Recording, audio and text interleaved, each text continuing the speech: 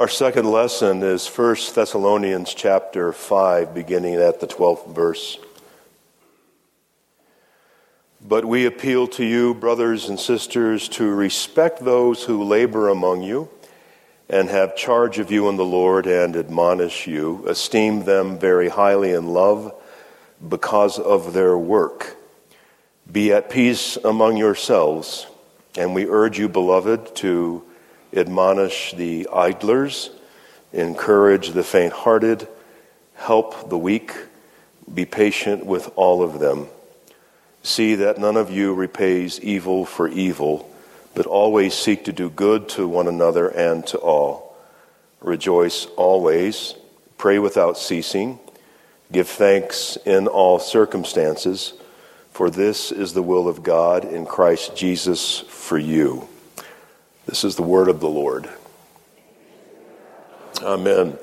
So last week we looked at the first chapter of this epistle, Paul writing to the Christians in Thessalonica, and we were reminded in that meditation on the word that the people of God have been in mission since Christ commissioned the first apostles. And our mission here is articulated as leading people to Christ, and it's the very same work that Paul, Silas, and Timothy were doing in Thessalonica. And even though the world has changed so much these last 2,000 years, that essential primary mission of the church remains the same. We do it today using different technologies and different means, but it's the same goal. It's the same reason for being. And today, we're going to be meditating on some of those markers, some of those distinguishing features of the community that Christ has created around this mission. No one else, no other group on planet Earth has been entrusted by Jesus for leading people to Christ but his people, the ecclesia, those called out of darkness into his marvelous light to be church, to be community. So really, we're not talking about so much our community as we're talking about Christ's community to which we belong. And so I pray that as Amy read from the psalm, the words of my mouth and the meditation of all our hearts would be acceptable in God's sight, for he is our rock and our Redeemer. When the mission is first and foremost, love and peace, marks of Christian community, have a chance to flourish. And likewise, when the mission of the church is moved from first place to second place or forgotten altogether, well, then there can be troubled times, schism, heartache, division. When the will of Christ supersedes your individual opinion and my individual opinion, then these gifts of love and peace can abide and grow. But when we leverage ourselves, when we want to win, when we place our opinion above the primary mission of the church, well, then the body of Christ can be sadly divided and torn apart.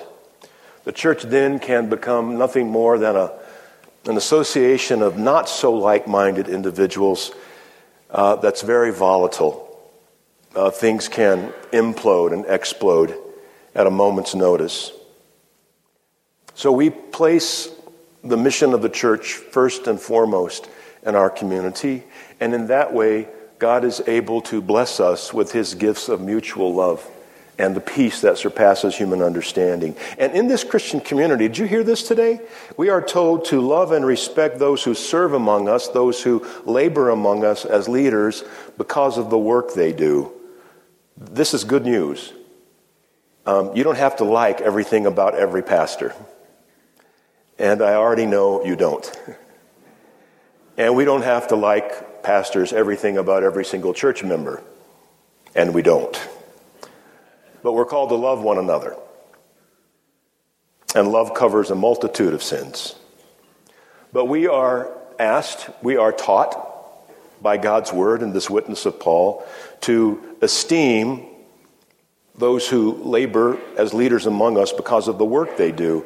And that is a reminder to every pastor that ministry was never intended to be some popularity contest, because it's never been about us, it's about Jesus. And if we are to be loved and respected among God's people, let it be because of the faithful work we do, not because anyone thinks we're so cool, or because we have some winsome personality, or because we've somehow convinced a majority of people to like us. There are already enough congregations in the world today built around the persona, the personality of the pastor instead of Jesus Christ. And we know this here at Faith. Pastors come and pastors go, but Jesus rules his church forever. Jesus is Lord of this church. This church does not belong to Bruce Wilder. It never belonged to Russell Lee. And it won't belong to Jerry Watts when he becomes your senior pastor. It belongs to Christ. So if pastors are to be treated kindly and respectfully, then let it be because of the work that we do for the sake of Christ and his kingdom. Now, some of you know that I had the privilege of serving on our church body. We called that the Board of Trustees, and from time to time I'd get phone calls from fellow church members, Washington to Florida, New York to California, asking questions, how do we write our constitution now that we belong to this new association? How do we call a pastor? What are the mechanisms for finding a pastor and bringing a pastor to come to our community? And I was always blessed and honored to be in those conversations. But sometimes people would call because they wanted to talk to me, thinking somehow I in Albuquerque could solve the problem they had with their pastor. And not once did those phone calls ever have anything to do with, well, he's not preaching the Word of God, he's not teaching faithfully, he's not caring for people with home visits or hospital visits. Usually it had to do with just differences in personal taste. I'll never forget one woman who called me. She was very upset. She sounded like she was my elder, and I could hear her voice. It was sorrowful. She said, we called our new pastor. And when he came here and interviewed, we flew him here, and everything was fine. But then when he came here, Pastor Bruce, he showed up in a Chevy truck. I don't have to make this up. And she went on to tell me it's a really big Chevy truck. It's got these really big wheels. The wheels are bigger than I am. It's got these fog lights, and it's just so embarrassing when he pulls up to the cemetery for a funeral in that big truck.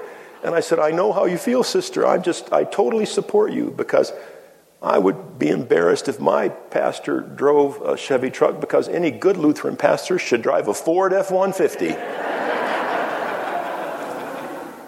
And I thought she'd laugh, and I said, hello? Hello? And she'd hung up on me. Faith has been served by 14 different pastors since our congregation was founded in 1955. Some of you know pastors going back to the early days at our first location, and then our second location, and then the move that took place here in the mid-'70s. Some of you have known almost all the pastors going back to the founding, and all those pastors have had their own unique personalities, their own idiosyncrasies, their own quirks, their own strengths, their own weaknesses. And I include myself, because you've known me long enough for over 20 years to know my weaknesses, which are many. I've had the privilege of serving with 6 of the pastors who've come alongside us in this community of mission and purpose. I'm not going to mention any names this morning, but some of you can figure out who I'm talking about just by what I'm going to say. One of our pastors moved here ahead of his family. They wanted to finish the school year. And he said, I'm going to make up a batch of my best chili, and why don't you leave Kirsten at home? Why don't you just come over to my apartment? We'll have some guy time, and I'll feed you some good chili. These people in New Mexico think they've got good chili. Let me fix you some chili. And I went over, and then I found out we were going to sit and watch NASCAR. I've never been so bored in my life, just around the track. And this guy, he had a favorite driver, and as soon as that driver made a move, he's up out of his chair, fist pumping. And I'm like, well, to each his own. I had a conversation with one of our pastors informally. We're talking about music and the music we like. And I said, so what's your favorite band? What's your favorite musician? And he said, well, Anne Murray. Okay. And I asked, well, what's your second favorite musician? Hoping for the Beatles, Led Zeppelin, Rolling Stones. Oh, my second favorite musician, that would be Britney Spears. And then we had another pastor, and if you asked him that question, he would say, well, Edvard Grieg, of course, the famous Norwegian composer. Why am I telling you these things? Because in 5 short months, Pastor Carol will no longer be on our staff. A new pastor will join our congregation, our community, our mission as a people. And he or she will be a unique child of God with his or her own unique life story. That pastor may love the country music of Lady Antebellum. That pastor may love listening to the opera works of Giacomo Puccini. He may enjoy solo rock climbing. She may really be into mixed martial arts. Our next pastor may drive a smart car or a Dodge Ram. What matters is that our next pastor serves God faithfully as an underservant of the great servant Jesus Christ, just as Pastor Carol has done all these years since we set her apart and called her to be a minister of word and sacrament among us. In this community, where there's to be mutual love and the peace that far surpasses understanding, we are called to admonish and encourage one another. And that may seem counterintuitive because for some of you, if there's love and encouragement, well, how can you admonish? Because for some of you, that word admonishment, it's negative. It's not good. Well, admonish, when you think about it, means to remind someone of their duties and obligations. It also means to express warning to another person in gentleness, earnestly, because you care about their well-being. You don't want to see them hurt or fall into a situation that would be detrimental. In the community that is church, we are to hold one another accountable to the lordship of Jesus Christ, who is the head of the church, and we are to hold our pastors accountable to the same word. And from time to time, this includes admonishment. But it's never done to marginalize someone or humiliate someone or bring shame upon someone. I know a young man in his 40s, and back when he was in high school, he and his girlfriend went to the same church. And they went to their pastor one day after school, a weekday, because they had just found out that she was with child. And they turned to their pastor because they were so afraid. They were afraid of what their parents would say, how their folks would react. And the pastor spent time with them, and then on Sunday morning, to their surprise, without forewarning, he had them stand up during worship, and he outed them. And that was the first the parents learned of it. And the two of them held hands and walked out of that church. They got married, they gave life to that baby, and they had other children. But they've not darkened the doorway of a church ever since. And I ask you, could you blame them? See, the pastor thought he was admonishing them, teaching them a lesson. He taught a lesson. All the young people in that congregation learned, you better not go to the pastor when you're in trouble. You better not trust the pastor when you're afraid. We all have our secret sins, every single one of us. But none of those sins are unknown to God. We're all damaged goods. Every single one of us has got some dirt. And in Christian community, when we admonish one another, we do that in love, to encourage one another, to seek that life that we're called to as forgiven sinners like you and a sinner like me, who's been forgiven and washed in the blood of Jesus. So here at Faith, we won't apologize for holding one another accountable to godly standards, to our Christian discipleship. I mean, we've been sealed by the Holy Spirit, marked with the cross of Christ. We belong to the Lord. But we don't treat one another with contempt or hatred when we fall short of God's glory. We've all fallen short in one way or another. We all fall down. We all fall. And that's when we need the encouragement and the support of our Christian community more than ever, especially then. And in this community, we are to be people who are patient and people who pray. Some of us know that were it not for God's patience, we'd be in really deep trouble. Some of us have come to realize and appreciate the gift of God's grace as the Lord patiently waited for us to come to our senses and return home, just like the prodigal son went home to his dad. To turn from sin, to turn from disobedience, seeking the Lord's face and his loving kindness and mercy.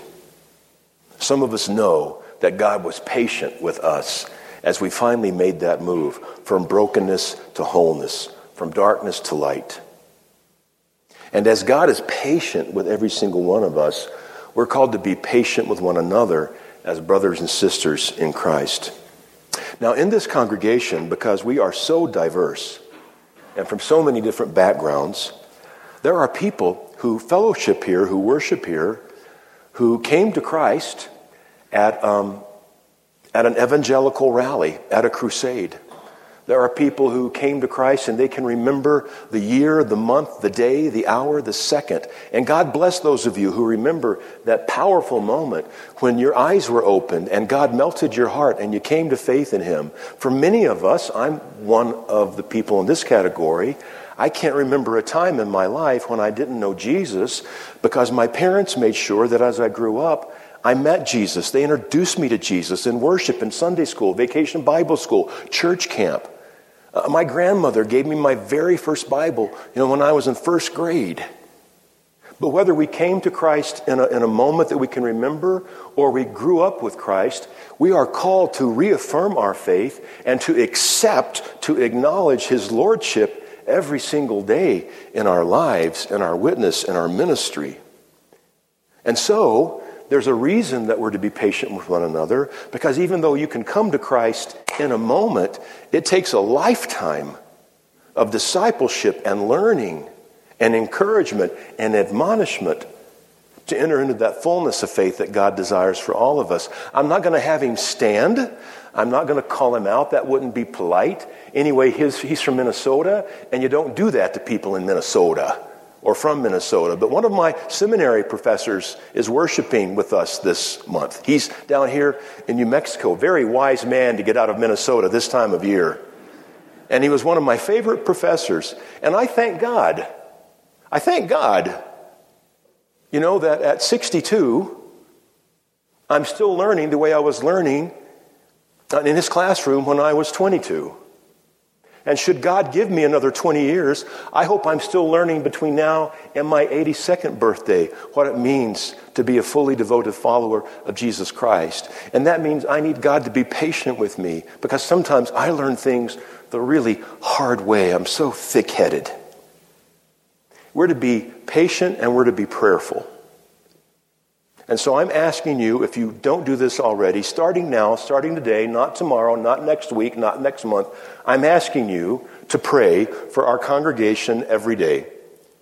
Now, you might pray in the morning over coffee. You might go to a prayer closet. You might pray at night, lighting the candle. However and wherever and whenever it is that you pray, I'm asking you to pray for the life of our congregation as we move into the future and the challenges that we face ahead.